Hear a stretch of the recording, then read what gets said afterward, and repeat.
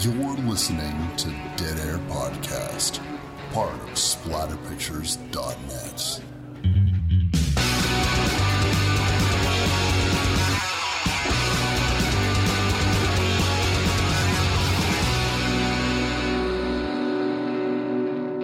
What's up, everybody? Wes Dead Air Knife here with always typical Lydia. Today's show, we're going to be doing the 2020 independent film darling, Spree.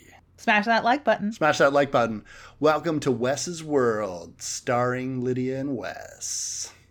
This is a Lydia pick. Oh, it's definitely a Lydia pick. Oh my gosh. I was worried that it wouldn't be horror enough. I mean, this show fucking terrifies me. The reality attached to this show fucking terrifies me. The world we live in right now terrifies me, especially when it's broadcast live. But yeah, I'm glad that you agreed to do this. And I think it's kind of timely. Like, we're always kind of just lucky with this timing. I didn't know until last night when Chris pointed it out that the star of this film, Joe Keery, is in the upcoming Stranger Things, because I had figured out he was in Stranger Things, but it's the 4th season or whatever of Stranger Things is kicking off right now. So that's why Spree is hitting like number 1 or 2 in horror rentals on Apple TV right now. So it's a good time, I think, to talk about Spree. And it's also a tragic time to talk about Spree because there was not too long ago, I guess 2 weeks ago, a live streamed shooting in the USA. So you want to talk about real horror. There's many levels of horror going on here, but I also worried that it wasn't a splatter picture with scare quotes around it. So I'm glad that you enjoyed it. Like, you enjoyed watching a Lydia pick once again? Yeah, I did enjoy it. I found it a bit overstimulating at times, but as you said, it does star Netflix darling Joe Keery, who is a very popular character on Stranger Things, and so I could see how he would have made this film in between filming Stranger Things, and it's nice to see an actor who is very beloved for something that has a lot of bigness and awareness behind it, and who does something very small like this. And I have a sneaking suspicion that this is a film that is going to get discovered again and again and again from people who are just really big Stranger Things fans, who really like Joe Keery, who think the character of Steve is really cool. And I'm a big Stranger Things fan, and I really like his character on that show. And so one of the things that people would know if you were a Stranger Things fan is that his character was not supposed to be throughout the entire series. But what ended up happening was the Duffer Brothers rewrote the ending of the last season to keep that character around. I can't quite remember if he was supposed to be killed off or if he was supposed to just sort of fade. Well, this is a very likable, cringy little sociopath. And he wears it very well, because you could put all sorts of different people in this role, and you're saying the same things that these cringy upstart YouTuber types and Twitch and TikTok stars say. You can put those words in anyone's mouth. You can put the motions. You can put the different genres or niches or clickbait ideas of Draw My Life or vape pen reviews or whatever. You can put all of those things into the same script and have anyone deliver it, and it would have impact. But it being delivered by somebody who is magnetic, he is somewhat magnetic, and you instantly feel bad for him, because maybe we're just seeing straight through those eyeballs into Joe Keery and knowing that he has such potential, and he's such a charming and articulate and a person who has real passion for acting. And you can sort of see that when you're looking at Kurt Kunkel, and it makes it even more pathetic. And I think that they cast so very well with this particular film. I don't know if anyone could have really embodied Kurt Kunkel quite the same way. There is an adage in any sort of endeavor that you try to do, whether it be career-wise or social status: fake it till you make it. Everybody knows that term. Everybody has probably said it at least once in their life. And fake it till you make it is something that I go by.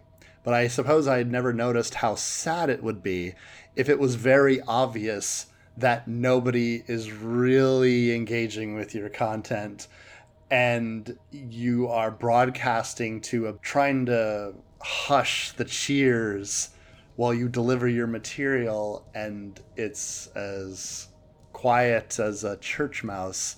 And I think that this embodies what is that old Canadian commercial where the kid is trying to bully somebody at a playground. He's like, come on, let's go. Come on, let's do it. What are you scared? What are you scared? And then the camera pans out and they're all by themselves. There's no one that they're bullying. There's no crowd. I guess the disclaimer is, seems pretty silly if they were doing it all by themselves, right? Or the dance, the videos that I've seen on YouTube and shit of like, imagine someone dancing at a club, but there's not 50 people just around them, and they're just dancing that way by themselves, alone in a room with no music. Pretty fucking sad, isn't it? And it kind of shines a light on some of the things that we do in groups, or that we do because of an audience, that seems really, really sad when there's nobody around. And I think that this film really embodies that, because you have somebody so desperate, and the film opens up with a bunch of shots of all the different things that he's tried to do while he made his mark on social media. And you've seen this a lot with other influencers who either make it big before they have the idea that makes them viral. They kind of try everything: unboxing videos, draw my life, vape pen reviews, here's a haul from this, out, the other thing. And they keep trying to use some of their interests to garner down on that interest. It seems very true to life. Like instantaneously when this film begins, I'm very engaged with. Yeah, they must have, because they hit every nail on the head with the way that he's talking about like and subscribe, and even the way that a little later in the film he says like for like or follow for follow or whatever, and he's immediately disparaged. That's a very real reality within creator culture, and that there are people chasing subscribers and chasing follows, likes, and sub for sub and shout outs. It's disgusting.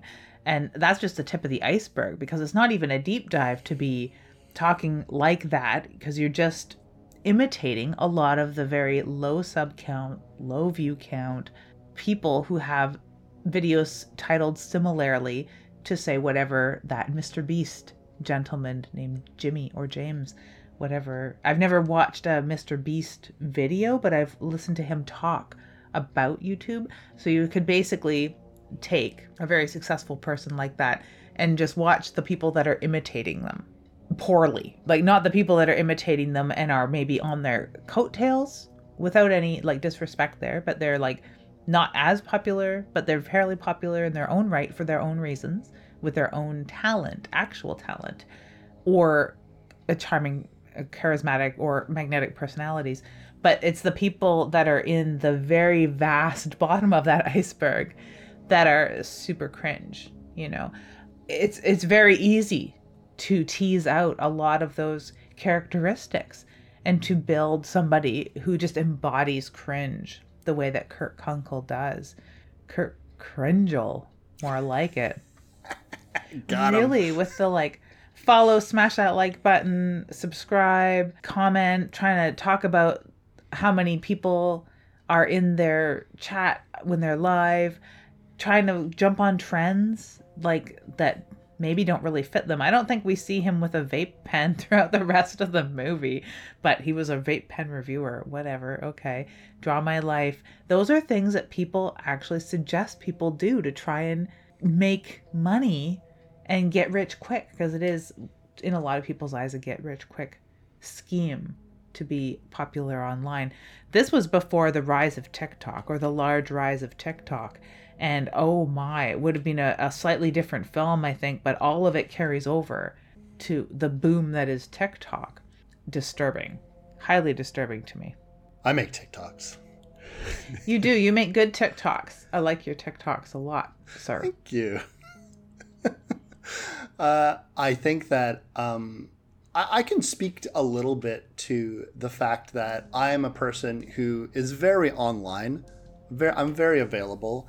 I like to do posts. I like to post about my interests. It doesn't always fall into one category because I find that when I was a little kid, I got really into things at certain junctures, and they became intense fascinations, a hyperfixation as they call it. So I have like a lot of general knowledge, and I feel like my social media is a lot like that. Like sometimes I'm posting a lot of horror movies, other times I'm posting some albums for some music that I really like, or sometimes I'm like, here's the dog, or like sometimes it's just kind of whatever I'm thinking about. I don't really have a strategy, and I never really have, and that kind of goes with like the blogging.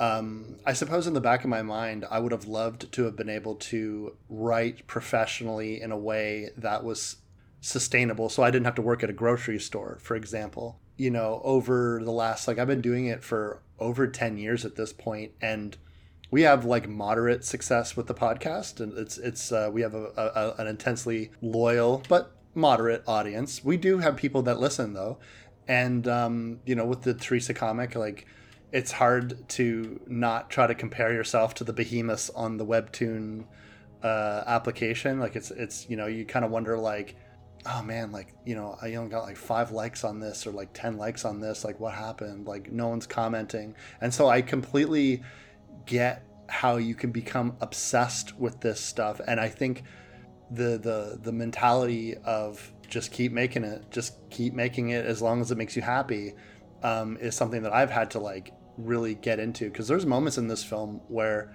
you know, Kurt actually breaks down the veil of influencer, and you could see the raw emotion behind what he's doing, and he just is miffed. Like many people are miffed. There's a lot of people that go viral doing this influencer shit, but there's so many more at the deepest, darkest, murky waters of the Marianas Trench that will never see the light of day, that are doing their vape pen reviews and like, what's up fam, like, here we are on another adventure, you know me, it's a haul, we're going to fucking Hot Topic or whatever the fuck. Like, there's people that are just never ever going to achieve that. And the internet is so vast. Like, a person like Mr. Beast or Paul Logan or PewDiePie can exist with millions upon millions of Markiplier, millions upon millions of fucking followers and people who pay attention to literally everything that they do.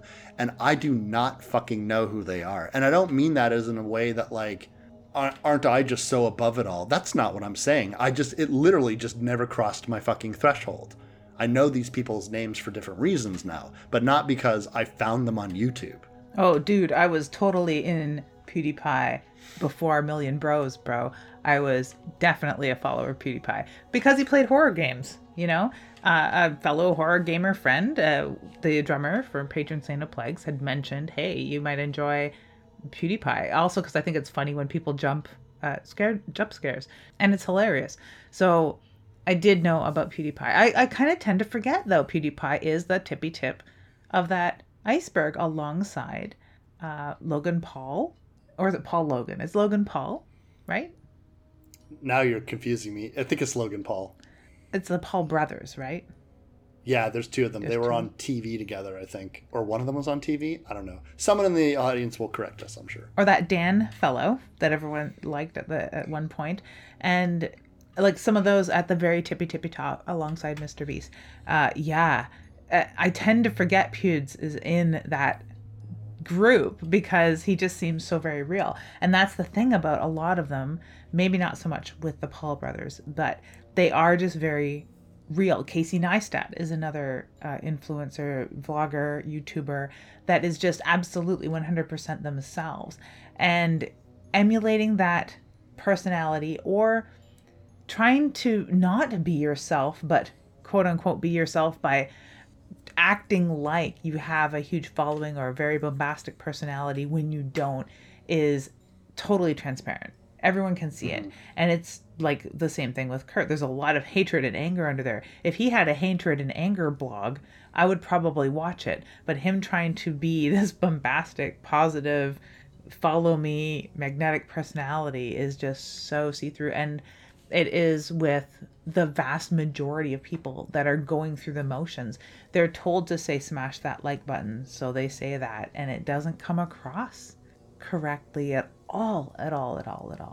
And I don't know. I think that's part of what turns me off of saying that sort of stuff in the show here. For 10 years, we very rarely say, like, follow and subscribe, everybody. And when we do, we say it like that because we know it comes across as plastic unless we're genuinely saying, like, hey, if you're interested, let us know. You can find us on Spotify, Apple, like saying those things normally, you know?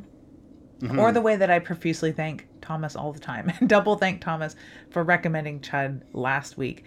He is a friend of the show, someone we're a fan of, and I adore his stand-up comedy and his comic book.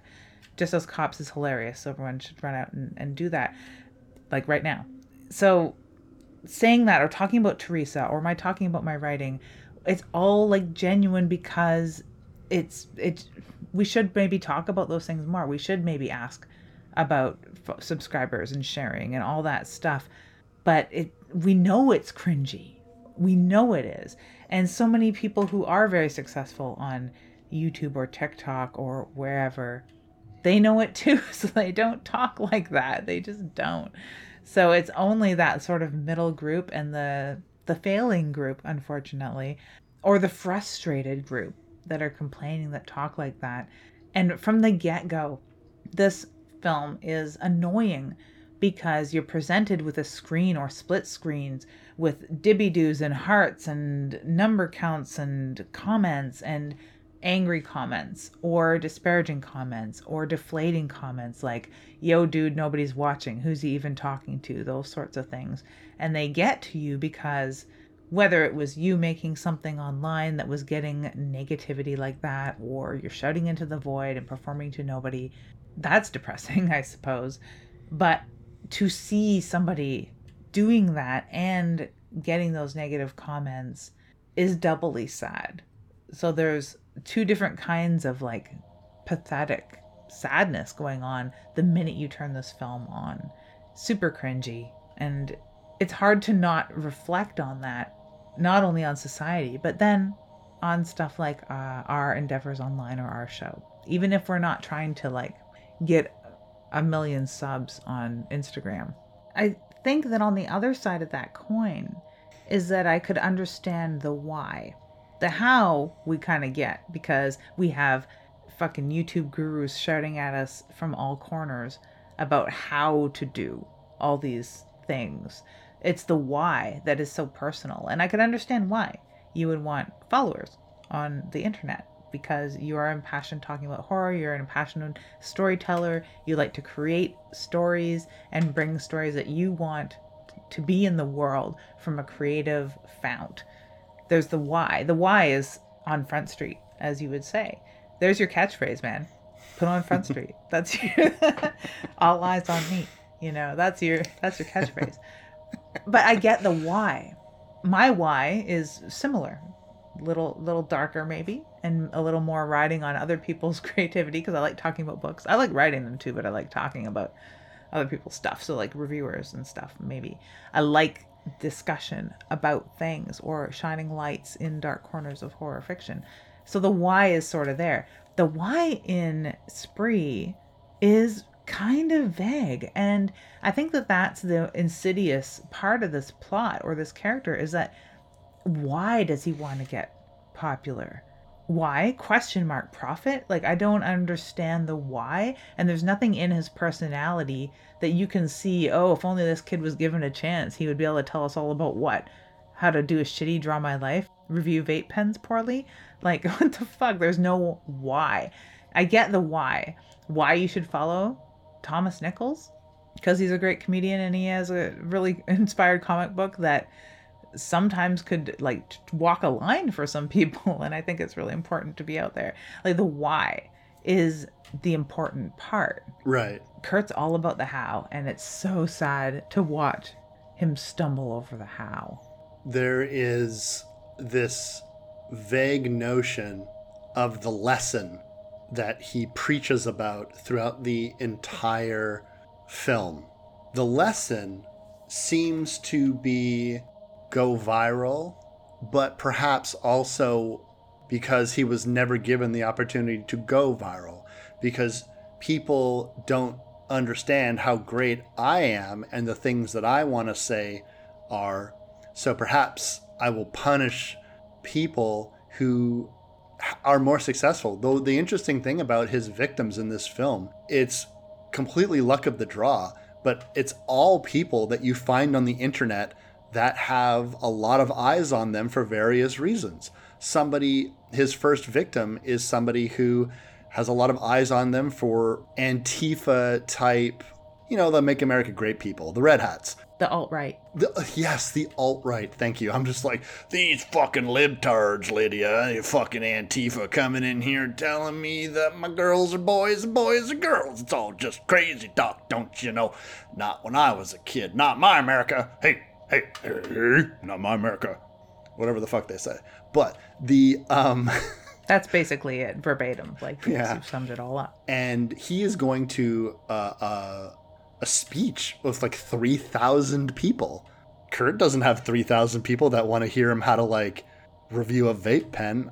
He does other things. I don't know why I'm so fixated on the vape pen. I think it's because it's a douchebag reviewing a thing that douchebags like in a douchey way.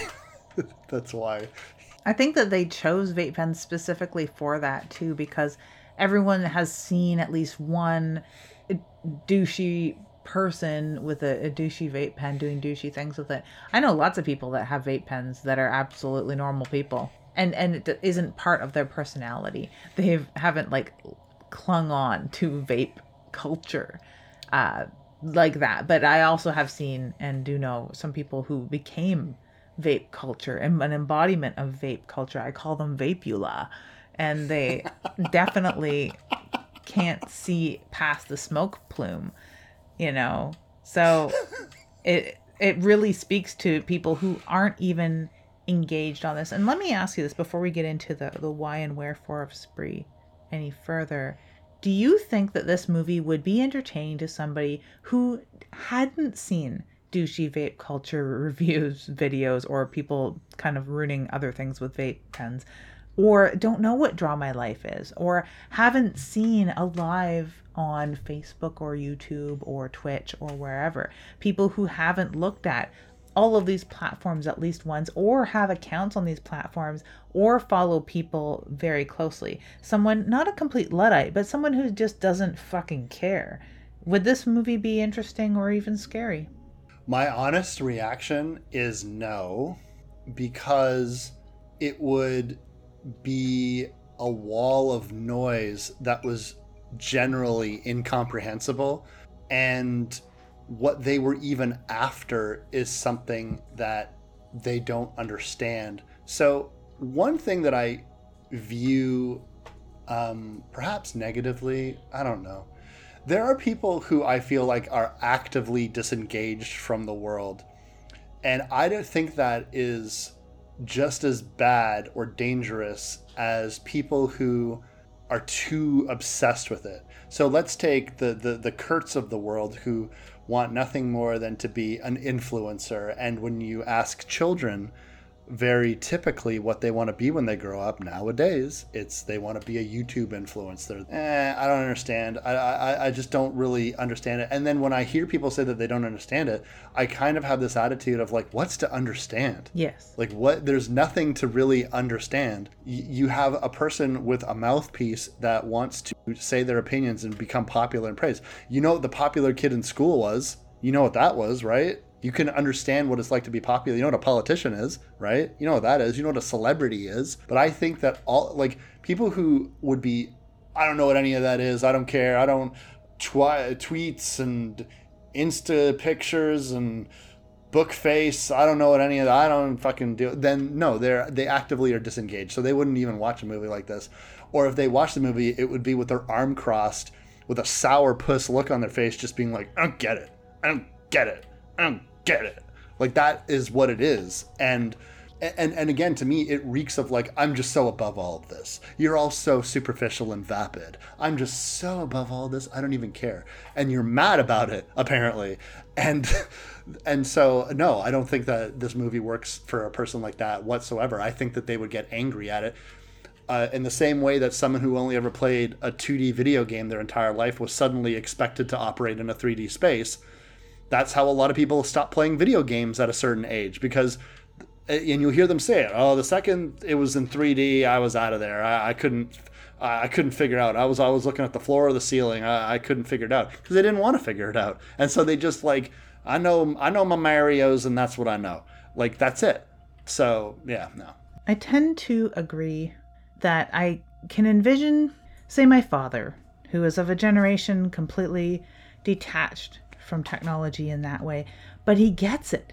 He watches YouTube. He understands what a live broadcast is. He understands what the commenting is, and like having an account or being a casual viewer, following, subscribing. Like, he understands what all of that is. He understands what Facebook Live is. He doesn't use Instagram, but he gets what it is, like by proxy, understanding what even the most basic social media is, understanding an AOL Messenger back in the day. He didn't use it. He didn't use most of those things, but he understands what they fucking are. So he's not going to play the whole like, oh, your tweets and your twats, I just don't get this culture. They don't even use the word culture. They don't even consider it as a culture. I wonder, I really wonder, and I would love to find a review of this movie by somebody like that, who not only disengages, but has an active disdain for those that do engage in social media. You had made an example years ago, I think, of a time when you read someone reviewing a Marilyn Manson concert who doesn't listen to that type of music and how much they hated it. And you're like, why is this person reviewing this? I think it would be kind of the same thing. If someone actively dislikes this type of thing to the point in which they're not like, haha, look at them lampoon this vapid lifestyle, to the point in which it's just like, I don't get it. I don't fucking even want to know anything about it. Like, then I think you would just get a negative review because it's a loud noise to them that they can't process. Maybe ride sharing is the vector where it would bring in people who are a Luddite in one way when it comes to technology, social media, and different sharing and video sharing platforms and live broadcast platforms. There's a lot of people that are not into all that, but they are actively users or operators of ride shares.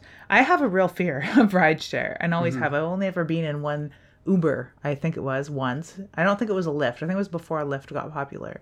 But I'm just not a fucking fan of that. Thank you. I'll still call a taxi. I took a taxi just 3 weeks ago.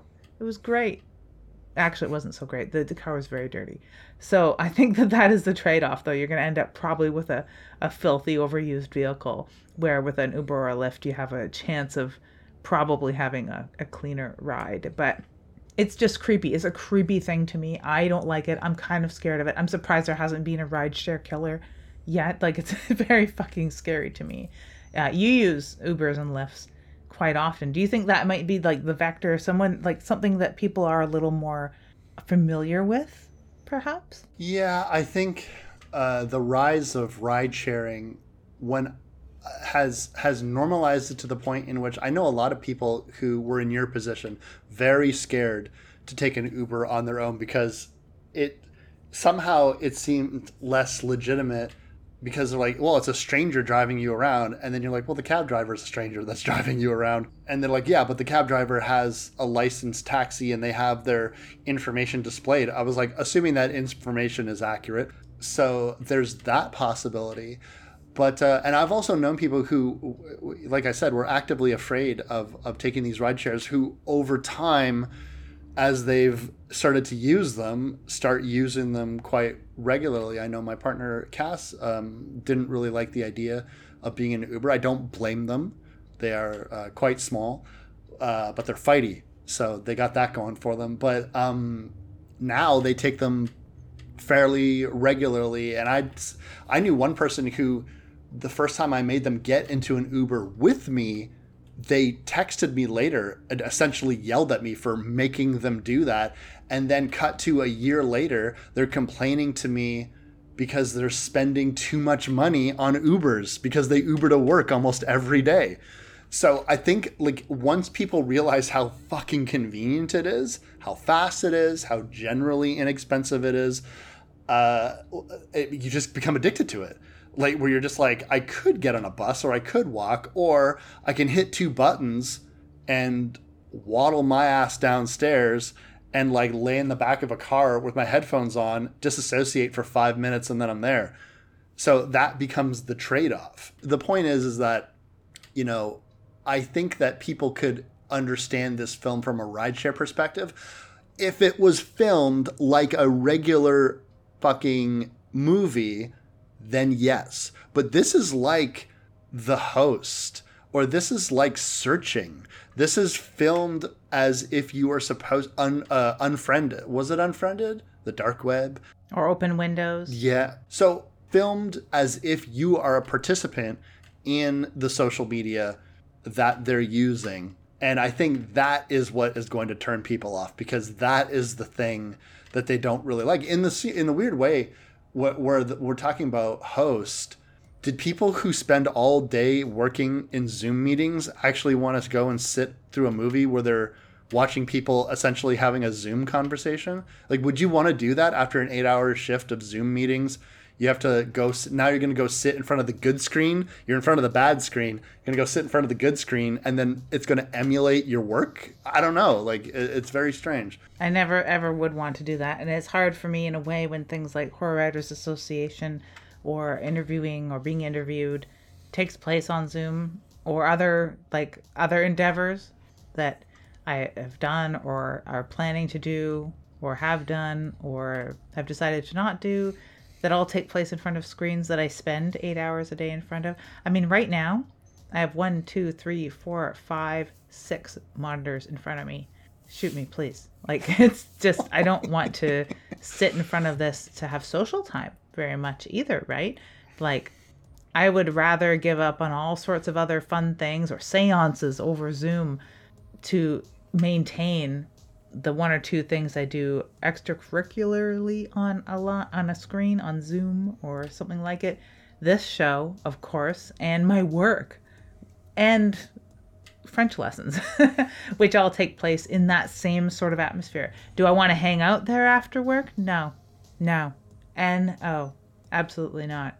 Before we get too deep into it, you had mentioned video games. What have you been up to lately, Wes? She asked knowing that I wanted to talk about a video game. I had the box here somewhere, but I don't have it anymore. I think it was stolen by somebody who brought me a glass of water.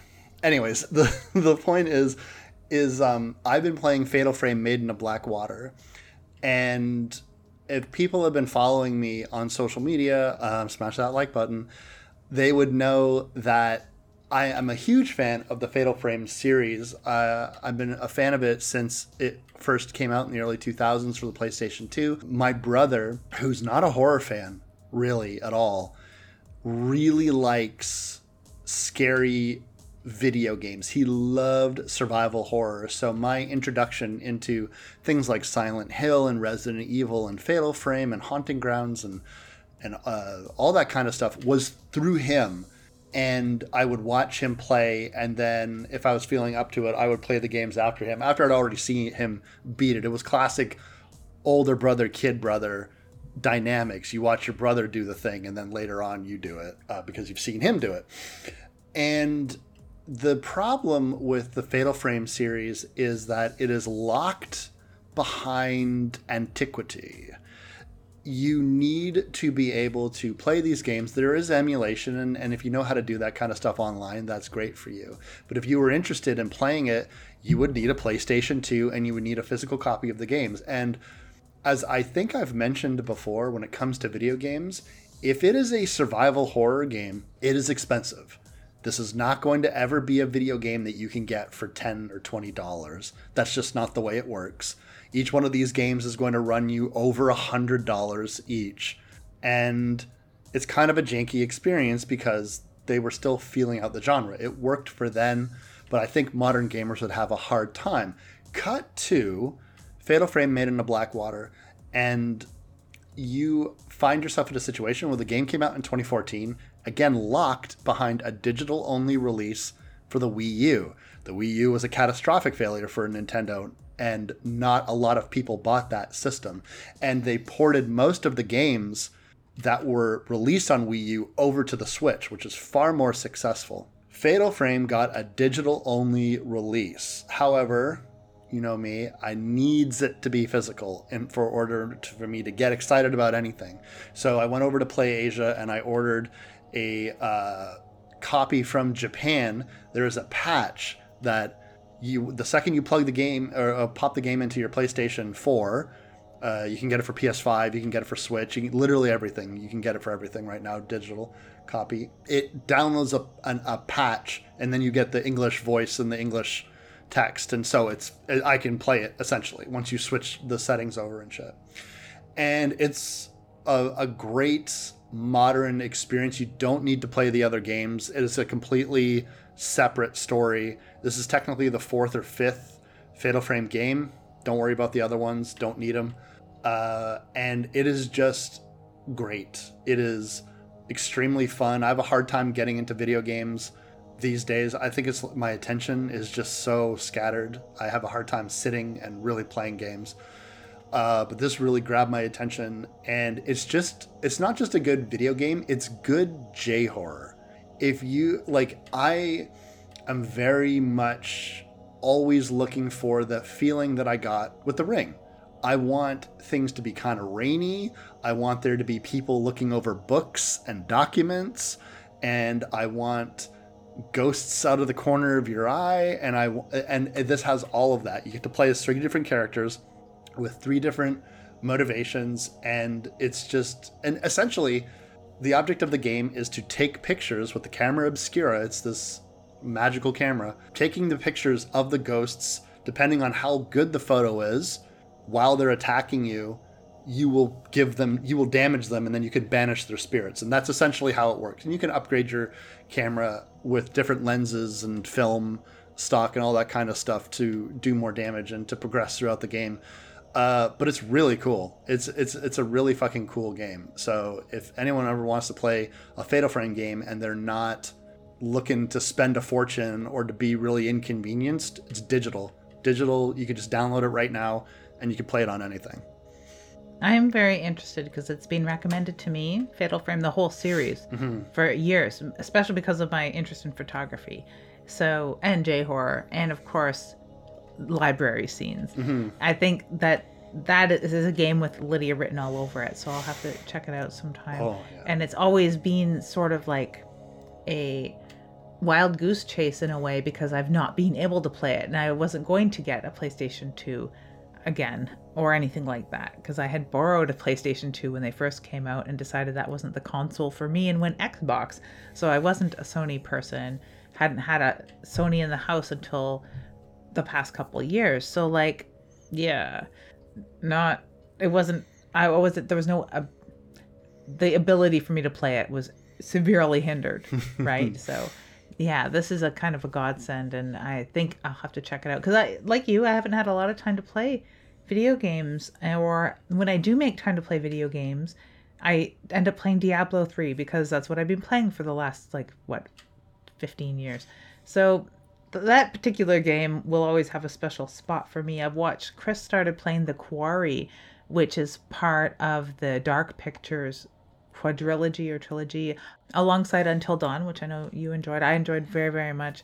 So I'm probably going to start playing The Quarry, because I just saw a bit of the intro, and just in the few decisions that I saw Chris make, there's 2 out of maybe dozen that I would have done differently. So I'm like, yes, now I'm excited to check this out and play it. So I'm going to have to start that. But as far as video games, we had watched the new Mickey Keating movie that just hit Shudder off season, and it has got such a Silent Hill vibe. If you're interested in watching not a J-horror way, but a Silent Hill the film way, as well as the movie, as well as the video games, because the music, the setting, the camera angles chosen are all very Silent Hill. The fog rolling in is very Silent Hill, and just the idea of being sort of trapped somewhere and having no one really around to help you, and the few people you do encounter, them being a little bit scary as well. So like really good movie. It was really fun, very kind of an experimental style film, very artsy at times, but very much like Silent Hill. It reminded me so much of it, and it was an influence on the filmmaker. So that was the most recent thing I watched just last night. Really, really liked it. That's really cool. I actually had seen stills yesterday from off season, and it looked very intriguing to me. I was getting a an isolation vibe, almost like The Shining, but at a beach. Like would it be kind of like that, psychological like that, or is it? Let me ask you this: is there an active threat in this place, or is it the place itself supernatural? Can you give me a little spoiler, a little tiny little? It's sort of a combination of all of those things. Okay. And although our main character is not an unreliable narrator, like, say, Jack Torrance is in The Shining, the area is not unlike The Shining itself. So while there aren't those ghostly apparitions from the past making themselves flesh to dazzle Jack Torrance, there are some remembrances from the past that end up being part of this plot. So yeah, it's kind of got all of those things. It is a psychological and supernatural place, and there is something definitely wrong with this place. Is it kind of like, what was that book you did a review on a while ago that there's a couple of movies about? There's a lake. What is that? Fucking...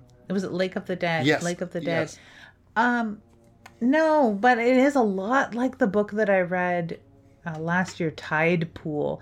And I have to say, for anyone that has gone out before or after this episode and watched Off Season, if you like that whole sort of genre and you want it to be just a little more Nancy Drew and set in the 1890s, then Tide Pool is a really good counterpart to this. Or, on the other hand, if you've read Tide Pool and want more of that, Off Season is just like a kissing cousin to that story. That's awesome. Anyway, fuck all that, Lids. It's been a while, but I'm going to ask the question, what is this movie even about anyways? This movie is about how we can all make it if we try hard enough and believe in ourselves. You know, you go online and you just start making videos. It doesn't matter if they're good. You just start doing it. You just put yourself out there and they will come. Really, that's really it. It's the lesson. The lesson is you put yourself out there in an Uber and you start killing people, and that's how you go viral. That's what this movie is even about anyway. Hashtag the lesson. Follow, like, subscribe, and share with all your friends. I feel like somebody just shouted slogans at me for 35 seconds. That is, in a way, what this film is about. You have Kurt's World, and Kurt's World is your average, everyday, unsuccessful influencer who is trying desperately to become viral. Now, the thing that I like about this film from the get-go is after they do the montage of everything that he does that has not worked, we are instantaneously brought to the present in which he is going to do the thing that he wants to work. So there's no thought, there's no contemplation, there's no long, 35 minutes of the film in which you're watching a man slowly driven to madness. You are watching a happy-go-lucky kid with a bunch of water bottles and a pocket full of dreams with his own great idea about how he's going to become viral. And he speaks about this as if this is a trend that he is aware of, because he wants to go for 6 because no one's done 6. And that implies that there's been other people that have filmed themselves killing their rideshare people. That is his goal. And he even gives you a tutorial about how to poison people's water with a syringe and hot glue.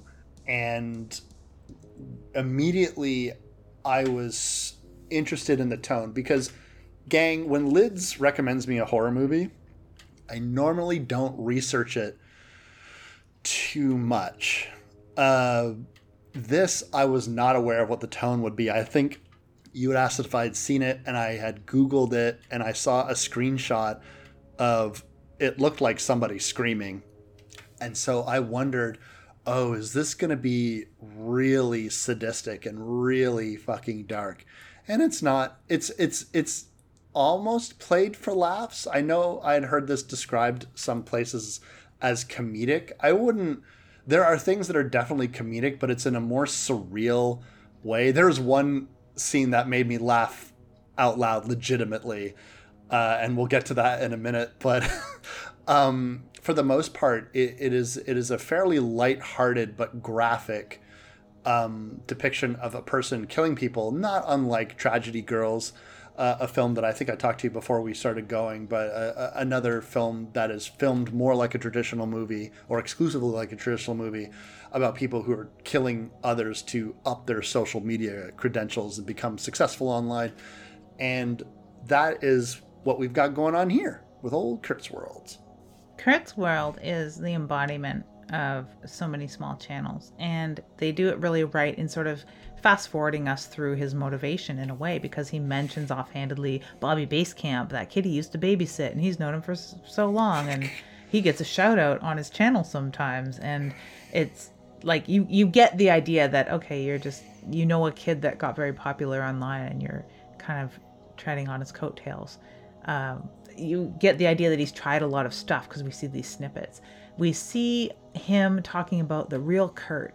And this is when it gets kind of insider baseball. If you've already followed a lot of like YouTube stuff, if you've made YouTube stuff, if you've listened to YouTube gurus and educators, or I keep saying YouTube, but it's not just YouTube, and it's really more TikTok now. But you get all of those signals and you understand exactly what Kurt is. And then in a more insidious way, a little bit darker, it's taking place in California. And I don't think this is where he gets that number 6 from, because like I said earlier, I don't think there are other rideshare killers, at least not that I'm aware of. And I'm not really clear on that. But Elliot Rodger and this kid have a lot of parallels. And Elliot Rodger was that virgin killer, the incel, the supreme gentleman, Elliot Rodger, who drove around Santa Barbara shooting people. And he had those videotaped manifestos that were on video sharing platform. I should just say video sharing platform now instead of YouTube all the time, because I don't want them to be, shedding a bad light over this, because it just so happens a YouTube-like platform. But Elliot Rodger had all these manifestos, and there is one in the early shots of Spree. There is a scene of Kurt Kunkel wearing blue jeans, a plaid-ish kind of hoodie, and he's got aviators on, which he wears a lot in this film, and he's standing on a roadside, which is a vantage point we don't see him in. We mostly see the Snorri cam sort of camera pointed at him, someone else's camera pointed at him, or all of his cameras in his car pointed at him. But this vantage point of having a camera propped up and him doing a standee, we don't see often. But so this is like one of the only standee shots in the film, and he's on a roadside and the cars keep going by and interrupting him while he's trying to tell us about the real Kurt, and failing at that too. And there's like a hillside in the background, but it is the same angle, the same kind of dress. And I've even taken pictures to prove this to myself, that this is exactly like one of the more rare Elliot Rodger videos that have been subsequently taken down. You can see them on documentaries about the killer, but this was one of the only videos that he had shot not in his car. He shot sometimes handheld standing beside his car, but to not have his car in the frame, to be standing on a roadside with other cars driving by interrupting him, it's the same damn thing. And it's just so similar that it can't be not. It simply must be connected, and it must be one of the other influences to this particular video. And he is called an incel at a couple points in this particular film.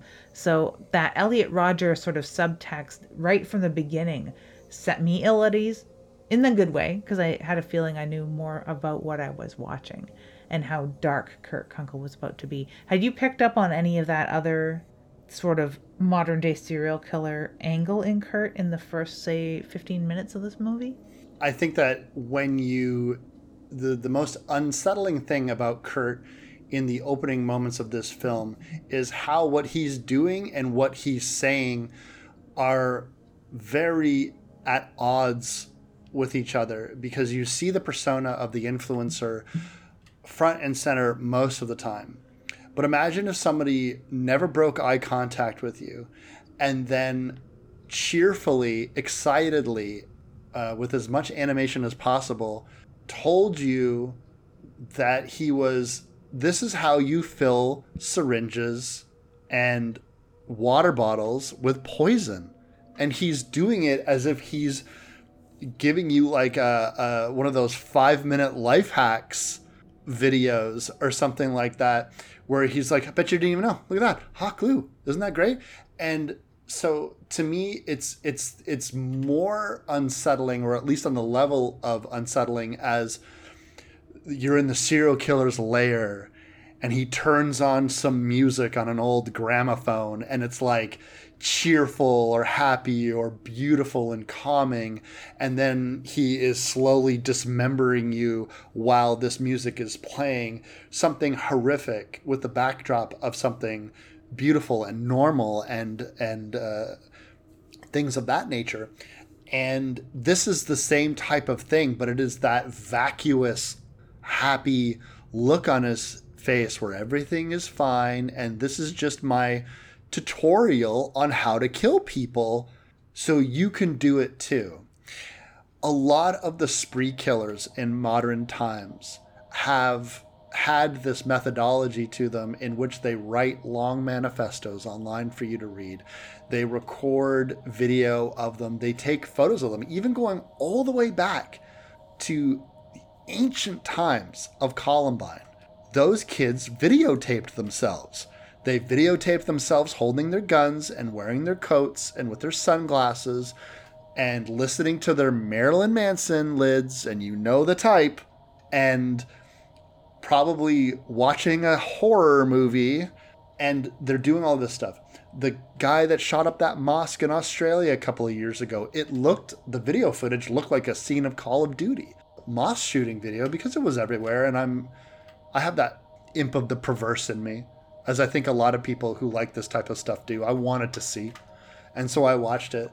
And I kept having to remind myself every time someone got shot, and I was like, that didn't look very realistic. And it didn't really look like anybody died. And then you have to say, like, no, you idiot, people are dying. This is a real video that you're watching. This is not a video game. This is not a movie. And I think that having all that knowledge in my head and watching Kurt, knowing that I'm watching a horror movie, knowing that that he is going to kill people, and the gleeful way that he's doing it, he comes off as so much more unhinged, and it's so callous. Like he is killing people in the same way that we watch. Who's his buddy? Bobby Basecamp. Bobby Basecamp. You see a Bobby Basecamp video where he is, and I've seen videos like this. What if you gave a homeless person $100? Is he a good homeless person, or is he a bad homeless person?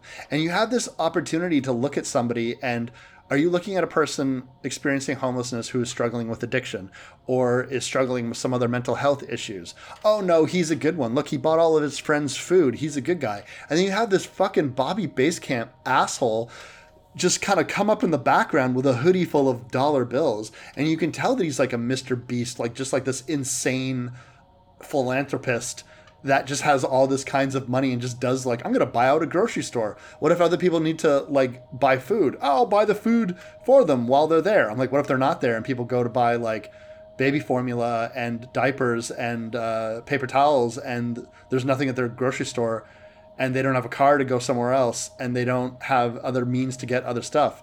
What do you do? What about that, Mr. Beast? Oh, don't worry about it. Views are over. Bam, bam, bam, bam. I'm out of here. Right? It's like, it's that complete indifference.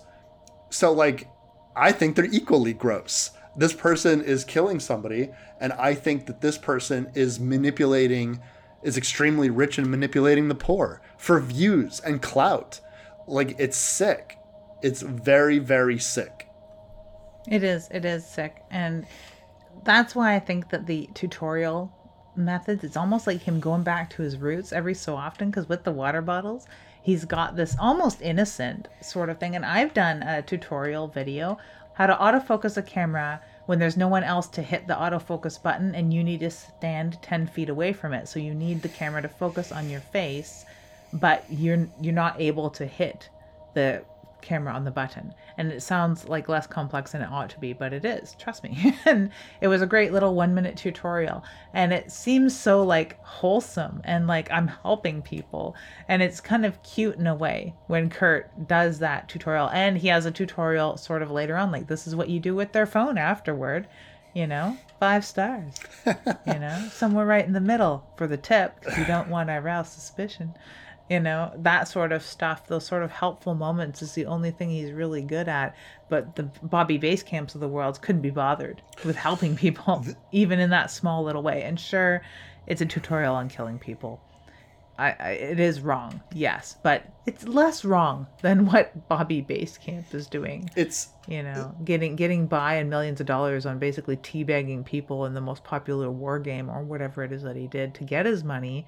The extreme amount of money that can be generated to a person who becomes a huge influencer on social media is mind-boggling to me. And in a weird way, I can't blame them for losing their minds, and just you got to keep putting more into your videos because you want to maintain this lifestyle. The Bobby Basecamps of the world who do exist, like TikTok is full of people who are just like this, that are constantly doing these public stunts in order to garner views, and they'll stretch them out over multiple videos. And then there's an entire population of people who become popular by responding to videos like that. So even people who are like, you can either make that cringy ass material, or you could be the person actively criticizing that cringy ass material. Or, one of the TikTok abilities is to stitch it, duet it. So you can like just latch onto something. And a lot of it is like weird, like inspirational speeches and shit like that. I told you, like, I hate seeing videos of successful people telling me that I shouldn't worry about being successful, or that I'm like Steve Harvey telling me to wake up at like 4 o'clock in the morning because if you don't do that, you're not going to be successful. Or Arnold Schwarzenegger telling me that I should only be sleeping 4 hours a day. I'm like, why does everyone think that I need to be tired all the time? Or like, why the fuck is like all of a sudden sleeping is a bad thing? It's this insane hustle culture that we have that is really sickening to me. But like, I can't tell you how many TikTok videos exist of just like some jagoff with a beard and a baseball hat, like pointing up to like a screen that like a video that he didn't even make. And like, it's got like fucking 300,000 fucking views. And it's like, all this guy did was like do this to like the music, like boom, boom, boom, boom, boom, boom, and like, oh no, oh no, oh no, no, no, no, no. Fuck. Yeah. I think that what this film does really well, and what makes it less superficial than other films that have tackled this subject matter, is it really tackles the why. The why of, why is this person, why is Bobby Basecamp popular, making millions? He's like a Bella Porsche or something like that. And Kurt's world is doing other things which are no more or less cringy or interesting. And yet there is a difference in people's minds. Bobby Basecamp is literally in this guy's live stream saying everything he's doing is boring. You're not good at this. This is so cringy and bad. When Kurt is literally emulating people just like Bobby Basecamp, he's like, this isn't innovative. This isn't interesting. This isn't good. And me sitting here as someone who has a baseline understanding of what all this kind of stuff is, but I am not, very in tune with metrics and that kind of crap. I don't see the difference. I do not see what makes this bad and this good. And a great example of that is the first time I ever heard of PewDiePie was somebody making fun of the fact that he did a post where he was like, I just had a glass of milk. And there was tens of thousands of likes and comments and shares under it. Like, haha, PewDiePie, you're so wild. Haha, that's so funny. That's so you. Like all this fucking stuff underneath it. I was like, who the fuck is this jackass? Somebody could tweet something interesting, have information, or do something cool, and crickets, nothing. No likes, no comments, no views, no nothing. And then this guy says, I drank a glass of milk, and he cracks the world wide open. Why? That, and the film never attempts to answer this, which I like. And they even have examples later on in the film of the comedian who has a moderate following and is actually talented, watchable, interesting, has more to say, and could do some good in the world. And she has a moderate following. And they have a girl that was in a sex tape that is a DJ that has a very active following. And of course, it's sort of like the curse of Sasha Grey, where even to this day, you'll go on Sasha Grey's Twitch stream where she's playing a video or making a recipe or something, or cooking, because she's actually a pretty good little cook, and I like some of her more heritage recipes. But there are those people that are there because of her porn career, right? So they're going to get some comments like that, and it's a very, very big following. So it's sort of like that same problem that this DJ has, although she's lapping it up for sure. But she has like the most followers, and like she's not really contributing anything. There's nothing wrong with what she did. It's not about good or bad, but she's not contributing anything, isn't really talented, doesn't really have much to say or do in the world or with this following, and she's just sort of like there. Where there's this comedian that could actually do a lot of good in the world with a larger following. So it's like the good version of that same sort of mirror image that you get with the two males, of course, Kurt and Bobby. And yeah, why is one more popular than the other? You can answer that on a base level, like, well, one did a sex tape, or Bobby plays video games and Kurt doesn't. Very basic answers to that, but it doesn't speak to the psychology of why, or the morality, or what that says about us as a species. When Kurt is going through his murder spree, he is initially criticized by his only viewer, which is Bobby Basecamp, and the water bottle things just ain't cutting it. I don't know if Bobby seems to indicate several times that he doesn't think what Kurt is doing is real, but then he also indicates several times that he's like, yo, you're on some evil shit, man. You're doing some evil shit. I do not condone this. So I was like, does he know that he's actually killing people, or does he just suspect that he is pretending to kill people? It's kind of like, did you ever see that movie Cam? It was on Netflix. There was, I don't think so. The idea of Cam is it is a woman who is a cam girl who is trying to become the most popular person on like an OnlyFans type situation, or a ChatterBait or whatever, and she does elaborate things in which it looks like she's killing herself. Like she'll dance and she'll do some stuff, and then it'll look like she'll blow her fucking brains out or something like that. And then that's how she gets popular. And then like some weird fucking supernatural shit ends up happening midway through the film. If you have not seen Cam, highly, highly recommend it. It's incredibly good.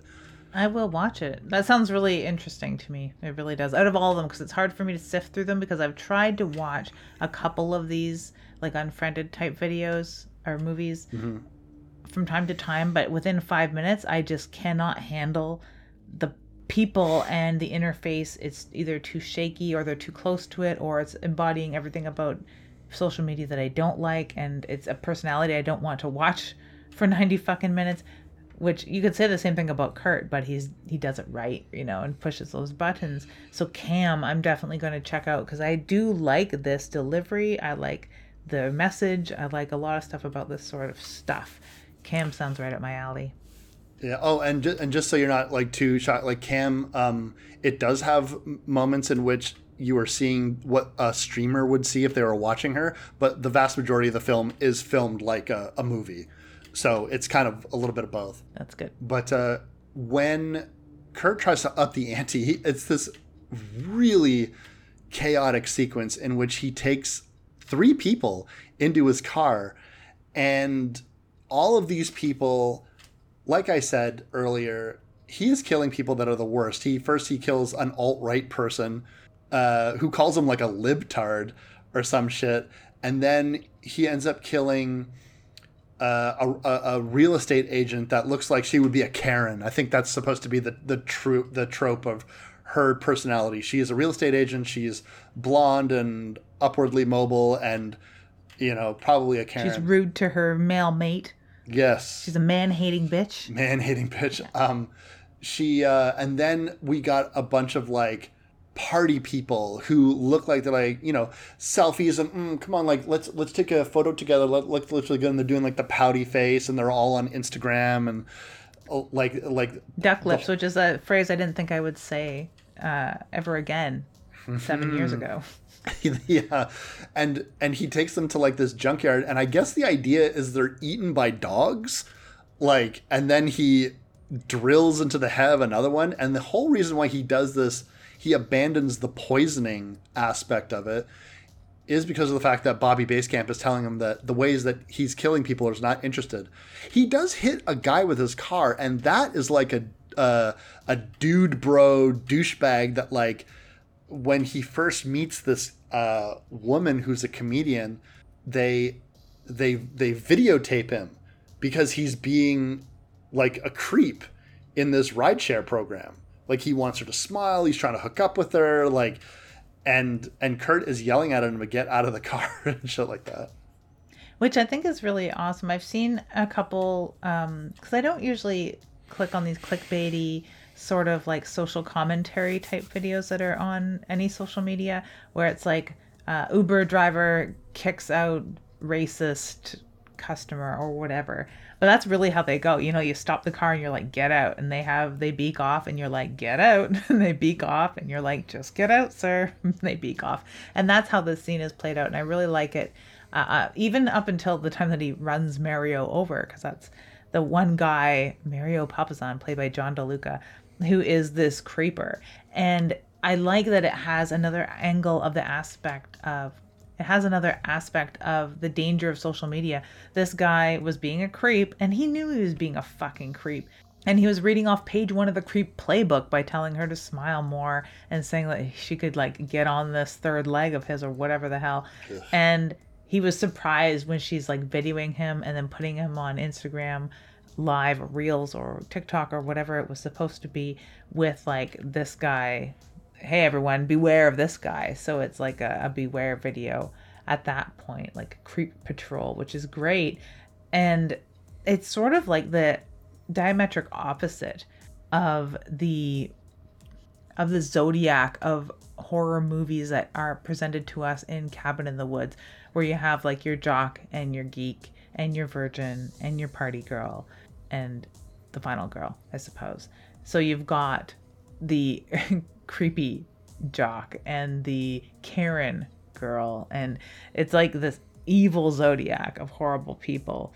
I hadn't really picked up on that. He's picking those sorts of people off one by one. It is all random too, because this is literally the rideshare spree is the name of the rideshare that they're using, and these are just random people that are getting into his vehicle.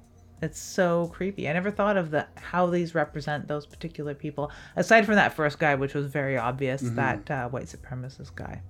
I think you set up the people that he's killing as the most obvious person first to get you in the mindset of, okay, who's the next one kind of like? Because the other ones, maybe not the party people, but the other ones are a little bit more subtle in terms of who they represent online, right? Like Mario is like DM dick pic Doug, right? Like that is like that guy for sure. And so when Kurt is killing these people, it seems to be like he is knocking off people who are the types of personalities that become successful on the internet.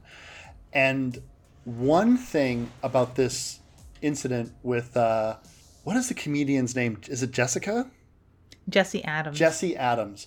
She is a rising star comedian, and this leads to an aspect of Kurt's personality, which is very insidious, in which he will follow people who are more popular than him. He wants their attention. So the like for like, the follow, can you give me a shout out? All of this stuff. That's how come he ends up going to go see Uno He doesn't even know who that person is. The audience that is watching him has to tell him who this person is, which I think is brilliant because, like we were saying earlier, how many times are people super popular online and we have no idea who they are? It's not because we're actively avoiding it, but it's just the internet is so big. If someone has 100,000 followers, well, there's almost 8 billion people in the world. So that doesn't even really represent a large percentage of the population. But to those people, oh my God, as if you don't know who Uno is, take us to Uno. We want to see Uno. Nobody knows who that is. And even when you go to where Uno is, because of her dad, played by David Arquette, DJ Chris, it's always good to see him in something that's not Scream. And when you see him take her to this club, to this DJ, yeah, there's nobody in this club. It's empty. So you're asking yourself, like, why is Uno even here?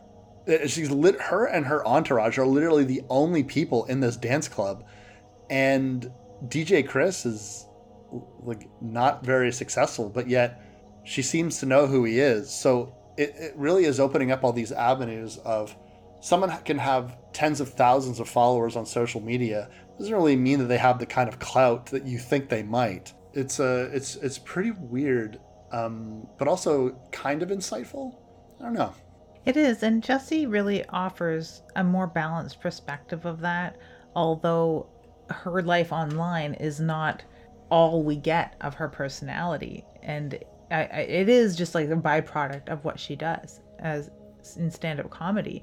She seems to treat social media to a certain extent, not only as a place where she can have her best jokes live on forever, I guess, and for people that weren't able to get to the club live, to show pictures of like her feet or her grandma or whatever, cute dogs, stupid normal crap that everyone posts online. That's like the thing that we share amongst our friends and family, or for entertainment's sake, or for posterity, whatever reasons.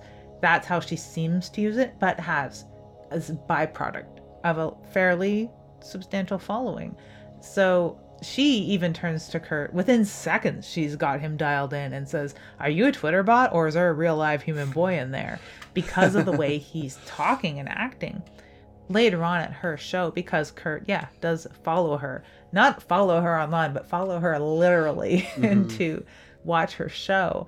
And she's like, I saw a lot of the beginning of me in that cringy Twitter bot, like, follow, share, subscribe, smash that like button sort of attitude that so many people think is bona fide or think works or think isn't transparent online. And Kurt is just, 100% the embodiment of all of that. So if we hadn't been able to put our finger on it, it's one of the only other times, not only is it a plot device because it talks about Jessie and the way that her story arc goes after that, but it does put the finger on why he's so cringy if we hadn't figured it out ourselves. It's one of the only time that this plot is really spoon-fed to us in case we hadn't noticed. So it might be a point where it's sort of saved for people that aren't on this online culture so much, if they're watching this movie and they don't get it, so to speak.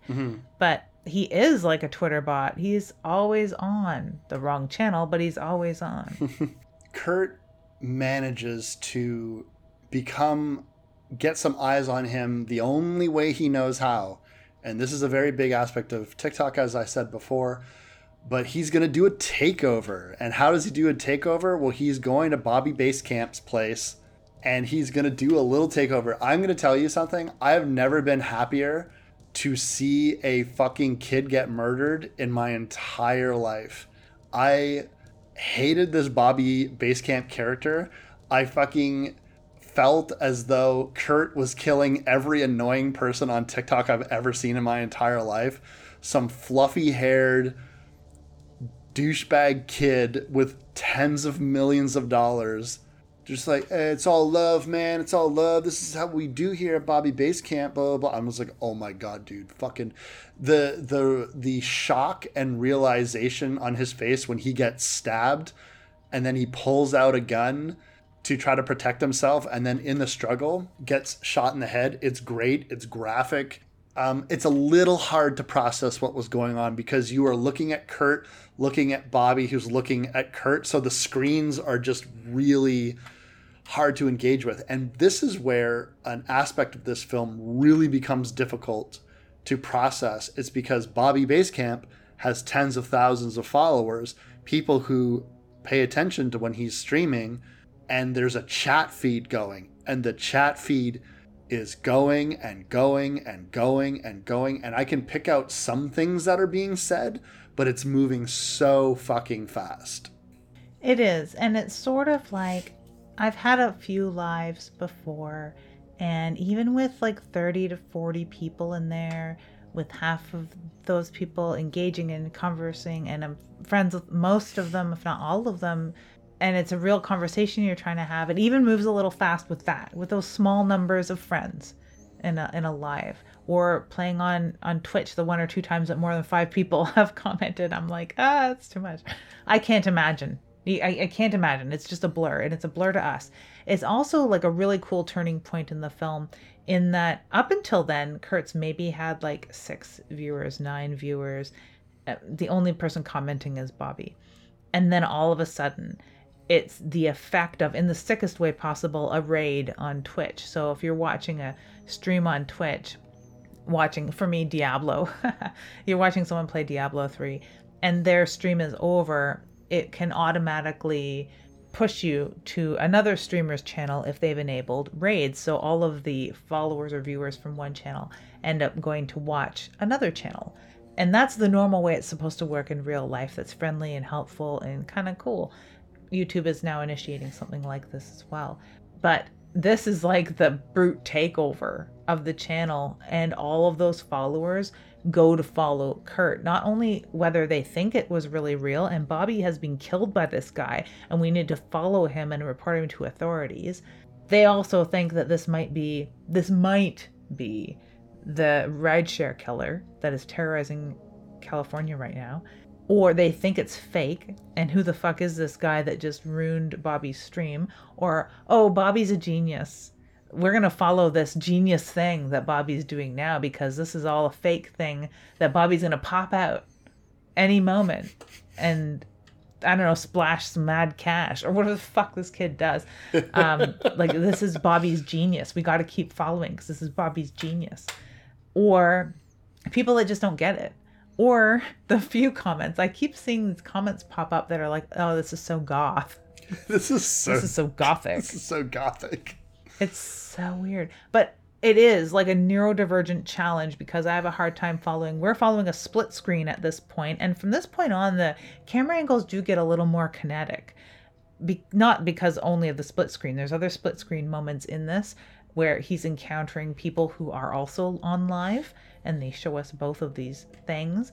The only time we really get a breath is police body cams, parking lot cams, some of the other few angles that they pull in. Otherwise, it's a little frantic. So from the time that he's taken those 3 people on a joyride and fed them to the dog, so to speak, and drilled into drill down in your niche. You got to drill down. Oh my God. So much like YouTube insider stuff makes this even more sickening.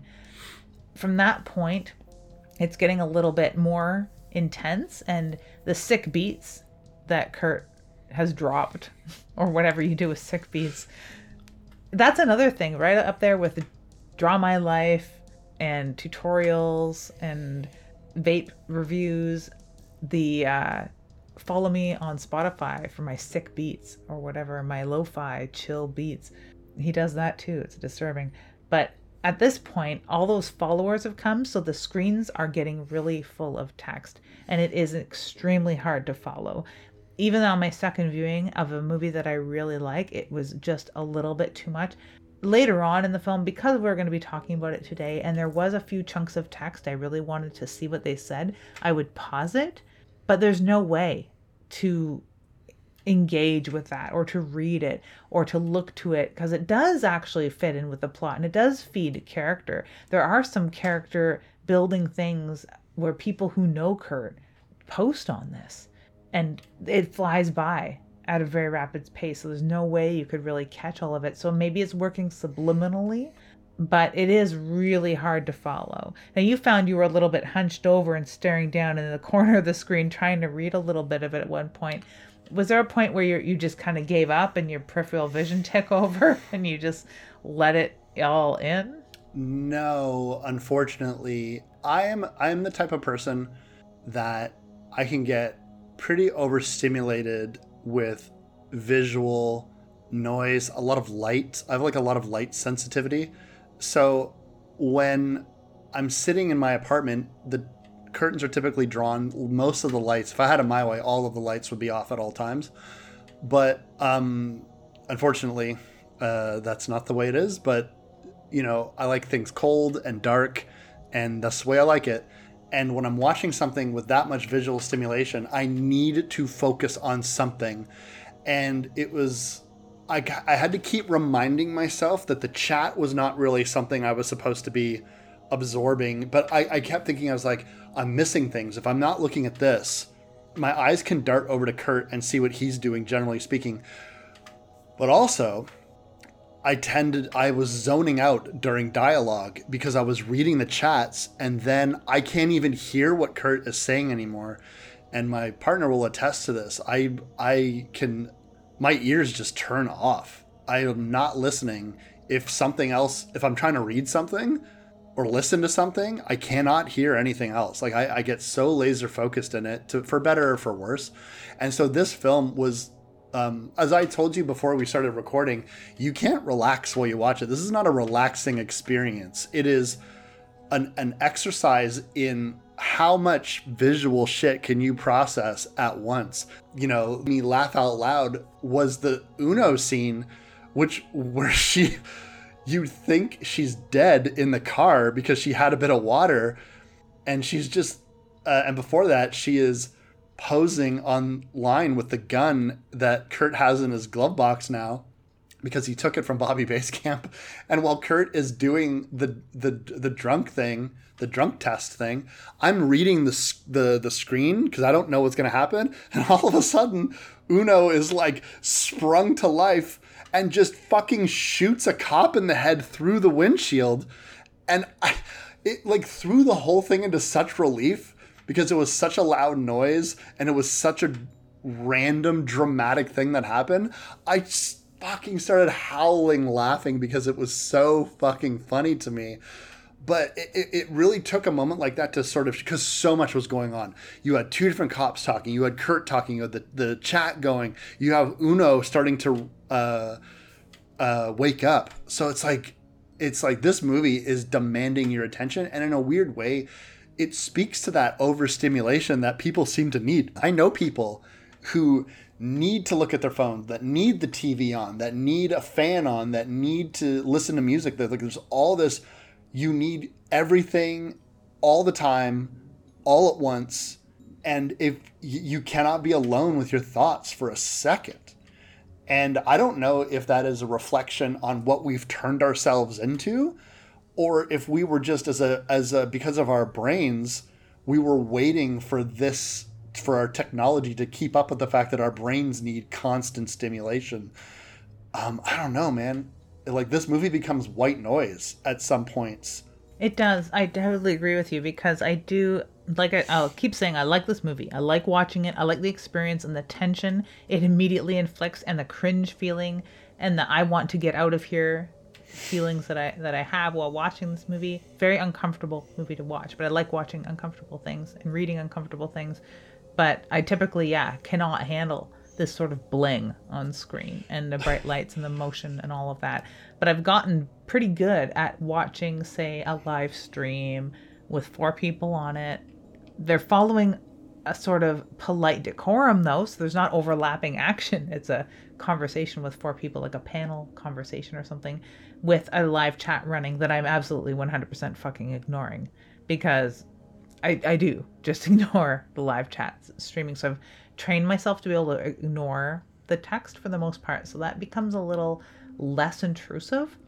But otherwise, it's a 100% abrasive visual experience. And I think that someone who hadn't maybe watched like 4-person panel discussions online with live chats running and learned to ignore it would have a really hard time It would become white noise entirely. Would they even be able to follow the plot whatsoever? Especially when you have like a chase sequence after this where he drives through a shanty town, and that's another moment where you get to kind of slow down, and he has a commentary on like our homeless in our city while everyone just bustles around them and doesn't pay them any mind. It's so sad. The other thing that he says during when he's running over these homeless people in a shanty town is he's like, all these people, look at them. They have no online presence. And if you're not online, you don't exist. Like he's disgusted by them because, and it speaks more to what he thinks of himself. If he doesn't exist, if he's not online and people aren't watching you, it's the ultimate like, look at me, and if you don't look at me, I'm going to fade away. He's like Tinkerbell. Like, he needs people to clap for him. Otherwise, he's going to die. Like, I think that this whole sequence is really confusing. He ends up flipping his entire vehicle, and then he just ends up at this comedian's show. And I love the reaction. I did pick out the commentary in this particular sequence. They're all very happy that he lived, or like, he lived. He didn't die, because now he's like, not only has he killed like a dozen people, he's also been there while a cop got fucking shot in the head. Yeah, no, there's definitely several felonies and indictable offenses going on this live stream. And it's insane to me that he can keep track of his phone in one respect, because the first thing I would do is like fling my phone. Even at the beginning of watching Chris play The Quarry, there's a point where a girl gets spooked while she's using her phone as a flashlight. And I'm like, I would have flung that phone. Like, totally. I don't care how many hundreds of dollars the thing costs or whatever, or if it's under contract or whatever. Like, that phone would have been in the drink. But that is another generation below us, perhaps, where, of course, they wouldn't lose their phone. Their phone is like basically tethered to them. It's crazy to me that he's hung on to his phone through all this, or other people's phones, because he's picked up Bobby's phone here and there. And like, he goes to this comedy show, still continuing to follow and check up on, maybe even to check and see if she gave him the shout out she sort of nonchalantly, half-assedly said she'd give him to get him off her back. He goes to the show and he looks horrible. He's a fucking sweaty wreck that just got in a car crash with blood all over him. He's tried to wash out blood at the gas station here and there, but like, he is a wreck. He looks like a cretin. I do like, I kept trying to take a photo of it, but for some reason my TV, it was like coloring weird, because I wanted to like post on Instagram his outfit that he stole from Bobby Basecamp, which is so fucking hilarious to me. Like, he looks like vaguely normal for a while, and then the second he kills Bobby Basecamp, he basically just like, and now I'm gonna dress like Bobby Basecamp, who is a guy who gets like a bunch of free clothes because he's an influencer. And so he ends up like wearing this like stark white long sleeve shirt with a bunch of like graphics all over it, and then he's wearing this like bright pink leopard print bucket hat, and he looks like such a jackass to me. But I was like, this is just what he wants, man. Like, this is exactly what I want. And then, yeah, cut to 20 minutes later in the film, and he's just like a sweaty, dirty mess. All those clothes are ruined. The bucket hat, who knows where it is. It's probably burning in a car somewhere. And this comedian, she does her speech, and she talks about a little bit of realness where she, before she was with her aunt or her grandmother or something like that, where that's her safe place. She likes to go there for pre-shows and stuff like that. When Kurt was watching it, because he was paying attention to her, he sort of lamented the way that I lament, if we're being 150% honest around here, the way that I lament when I see people kind of doing nothing on social media, but getting all of the attention. And he said something that really struck me to my core. He's like, that should be my audience. They're not even trying. They're not even doing anything.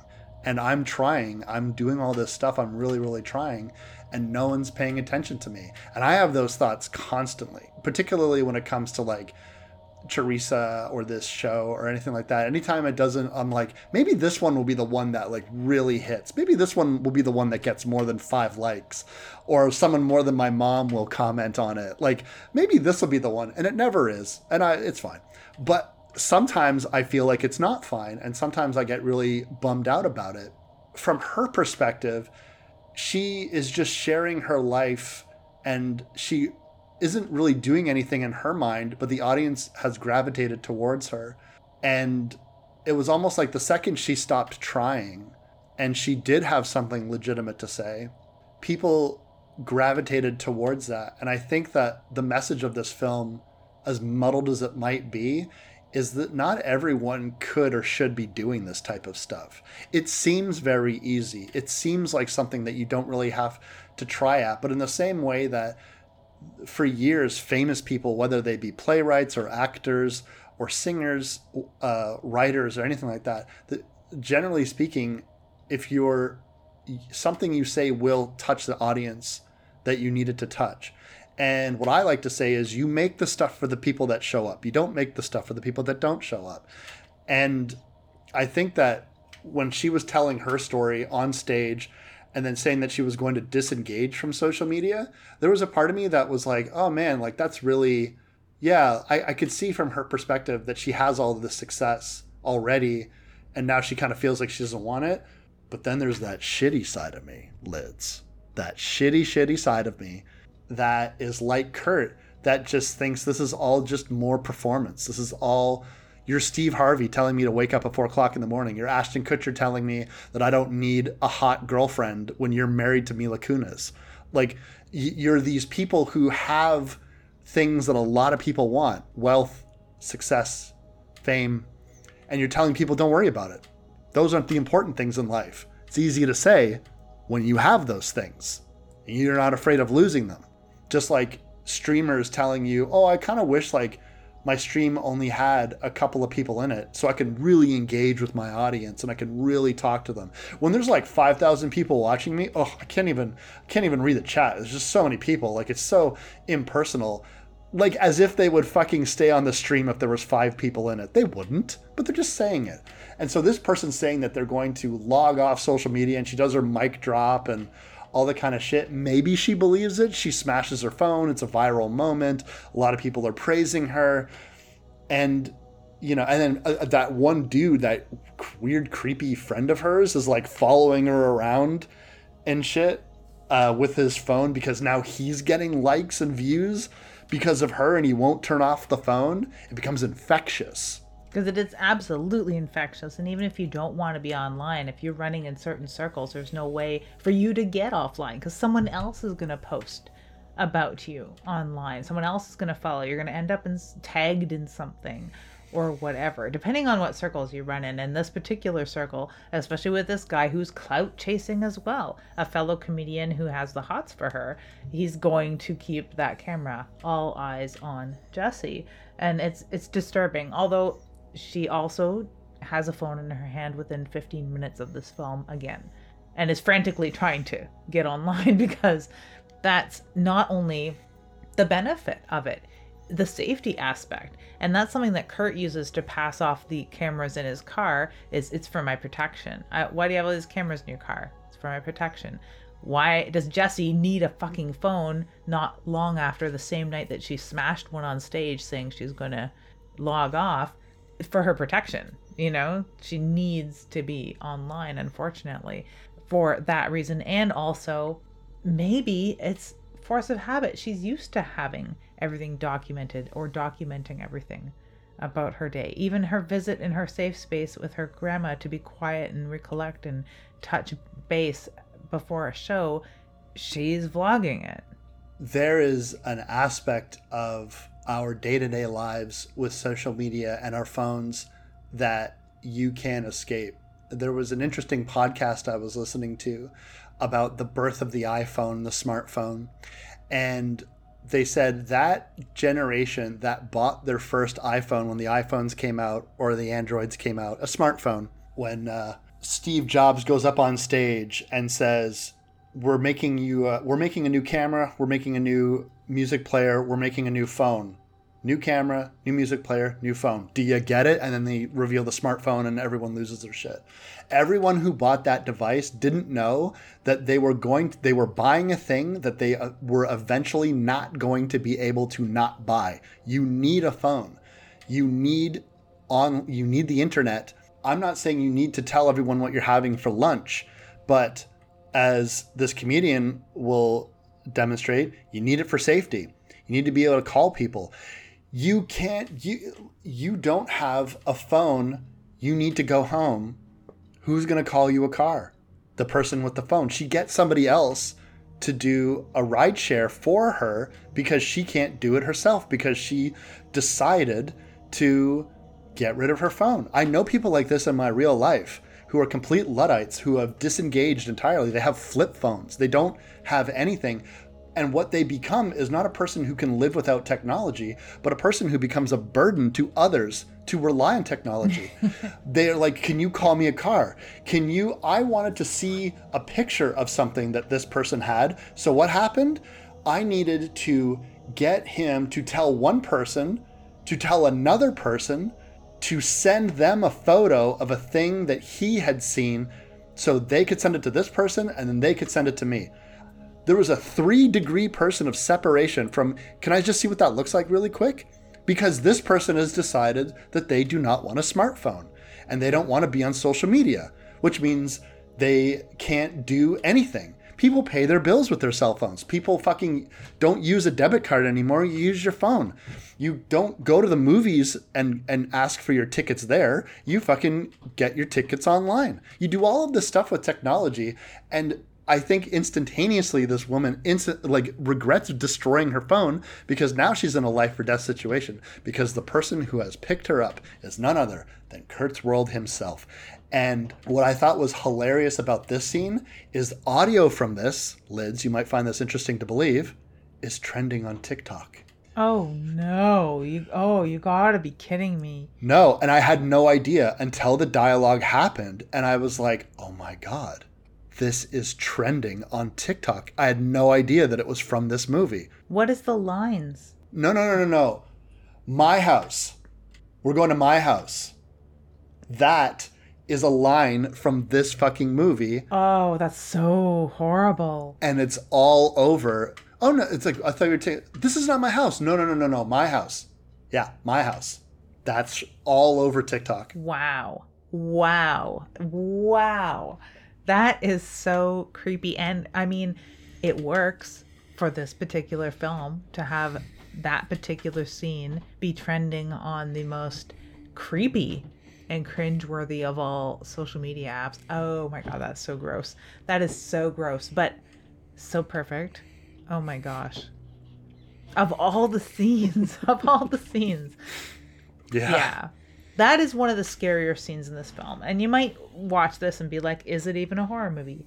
Yeah, because I'm terrified, shaking in my boots.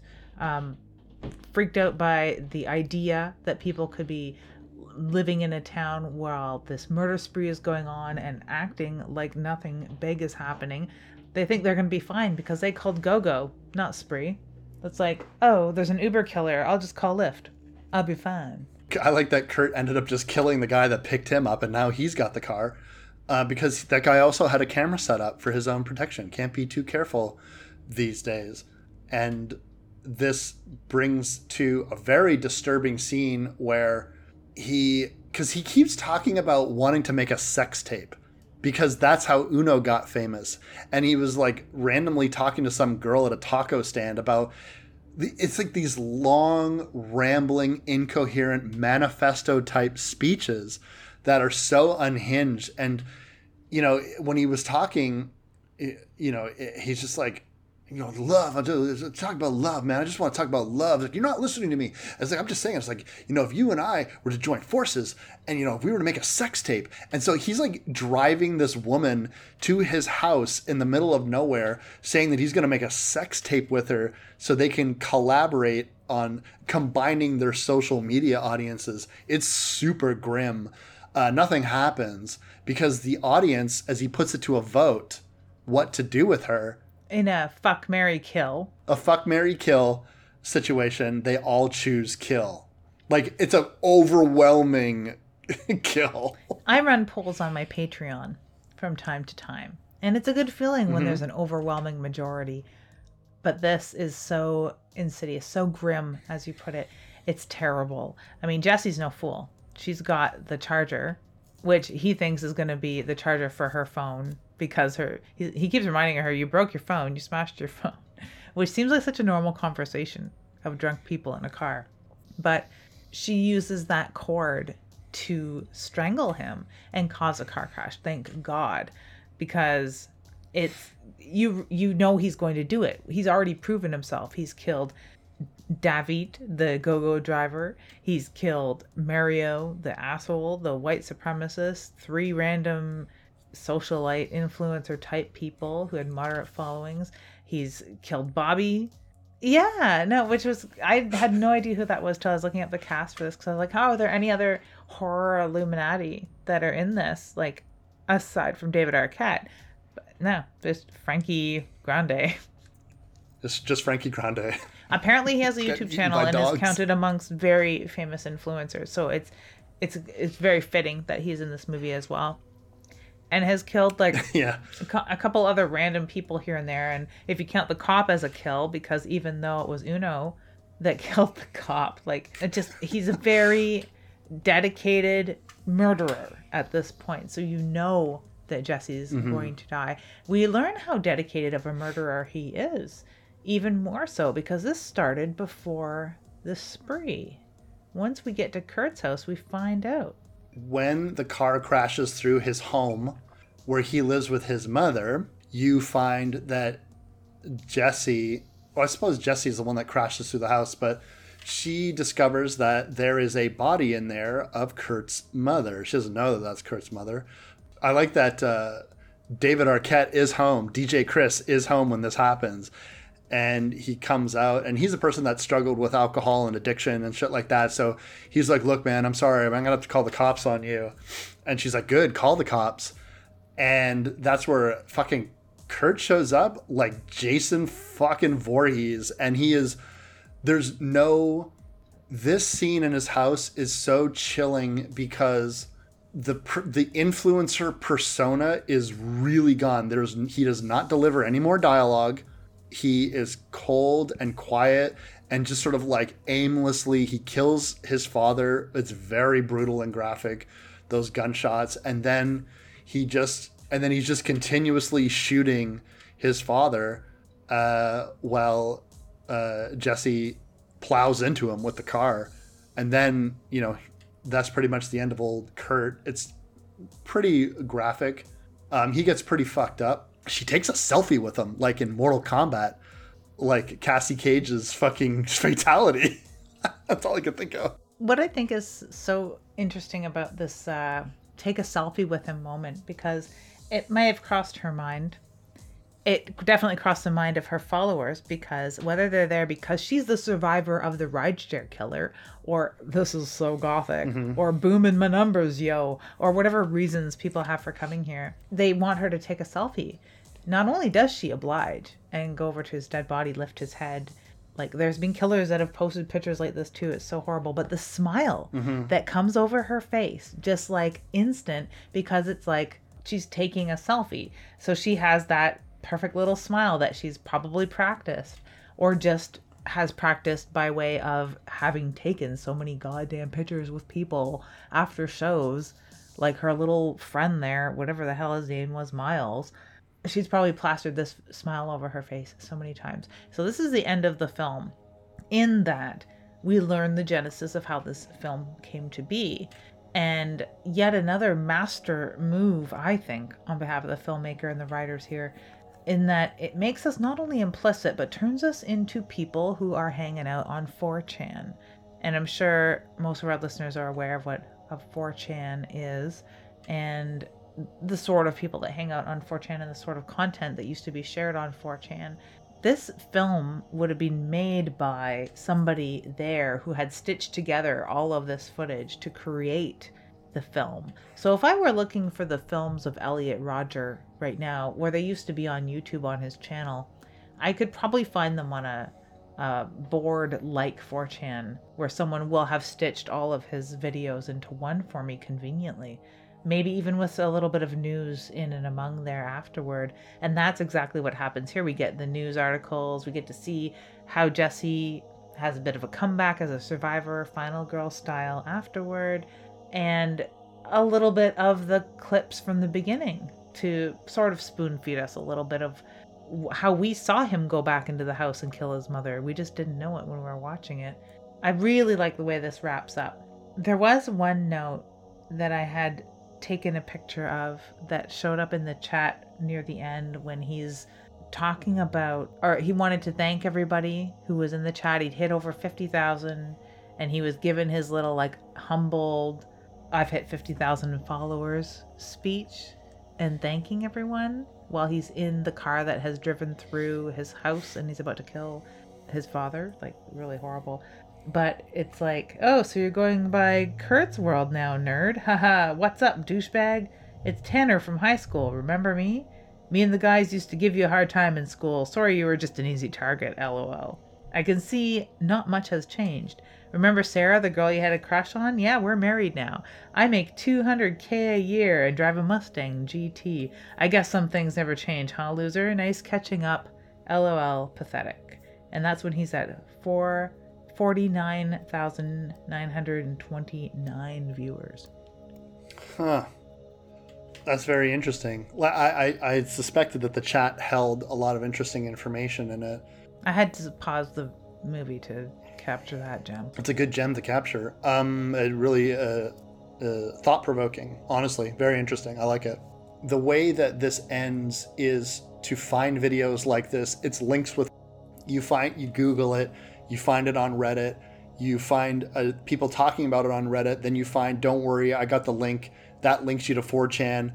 And then all of a sudden you're on like, red pill, blue pill, incel forums. And then you go a couple of links darker and you're on the black pill forums in which people are idolizing these spree killers, the Toronto van killer, the person killing the people in the mosque, the guy that killed somebody, a bunch of people in the grocery store recently, or horrific school shooting that happened recently, and then all the other shootings that are happening all the time, and people going on spree. It's like spree killers is such a phenomenon. In the 1960s and 70s, we had this explosion of serial killers, and now it's all spree killers, people killing a lot, and they're either killed or they're arrested, and that's it. And while we're watching the credits, we are watching one woman who killed Kurt become uber famous, catapulting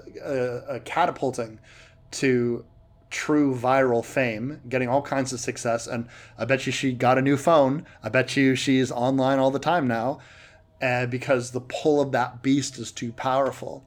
And then meanwhile, what Kurt has done has just become a bit of a folk hero for other people with murderous intent. And when you talk about these modern day spree killers, and they're all kids, they're motivated by hatred of women or hatred of other races or whatever the fuck they're motivated by, just bullshit that starts with memes and jokes, and it turns into serious forum discussions, and then it turns into being recruited into alt-right circles, and then that turns into people really looking for other people to take action, and they take action and they idolize people, and they idolize these names of killers. And so Kurt is just doing nothing but becoming, like I said, a bit of a folk hero to the next Kurt's world, who wants to go on an even bigger rampage and get even more views. And that's the insidious cycle of social media, because any attention is good attention. I think that's why they really like to highlight in the press about the most recent live streamed spree killing, is that maybe 200 people saw it and it was online for 2 minutes before it was pulled down. And so far it doesn't seem that other copies have been popularized, which is good. It's very good. And I think that's a lot of why they do that, because they wouldn't want there to be a Kurt Kunkel scenario. Mm-hmm.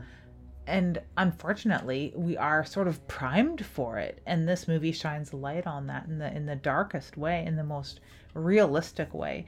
there's other Elliot Rodger mentions in that end sequence too. So it's like blending some of the worst when it comes on, or when it comes to social media and video sharing platforms of any sort, not only with like actual murders, really horrible tragic shit that has gone down on these platforms, but the cringe with it too, which I think makes it so much more approachable.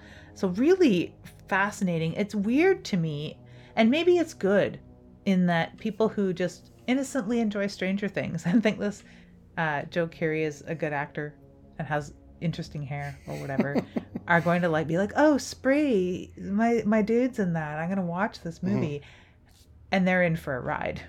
They're definitely in for a ride, and I think Joe Keery is once the Stranger Things show has ended, I think he's really going to, if he's going to become this huge star that's in like huge blockbusters, maybe he will be, but if he keeps choosing films like Spree, I think he's going to become an actor that is just consistently working in interesting films because, you know, he's got the opportunity.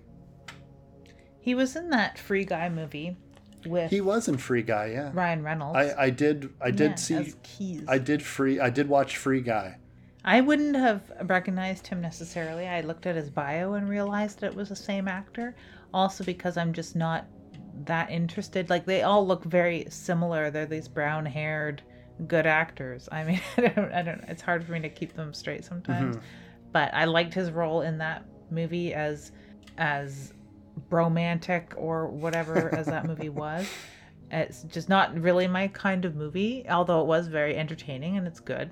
Like, Ryan Reynolds is a bit of a genius that way, and it's timely. It's a very interesting movie as far as if you've ever worried about NPCs. I lie awake worrying about NPCs all the time, but that role, I think, coupled with Spree, will do even more for him as far as the people who will remember him from Stranger Things. Yeah, like people who remember what's his face from Harry Potter.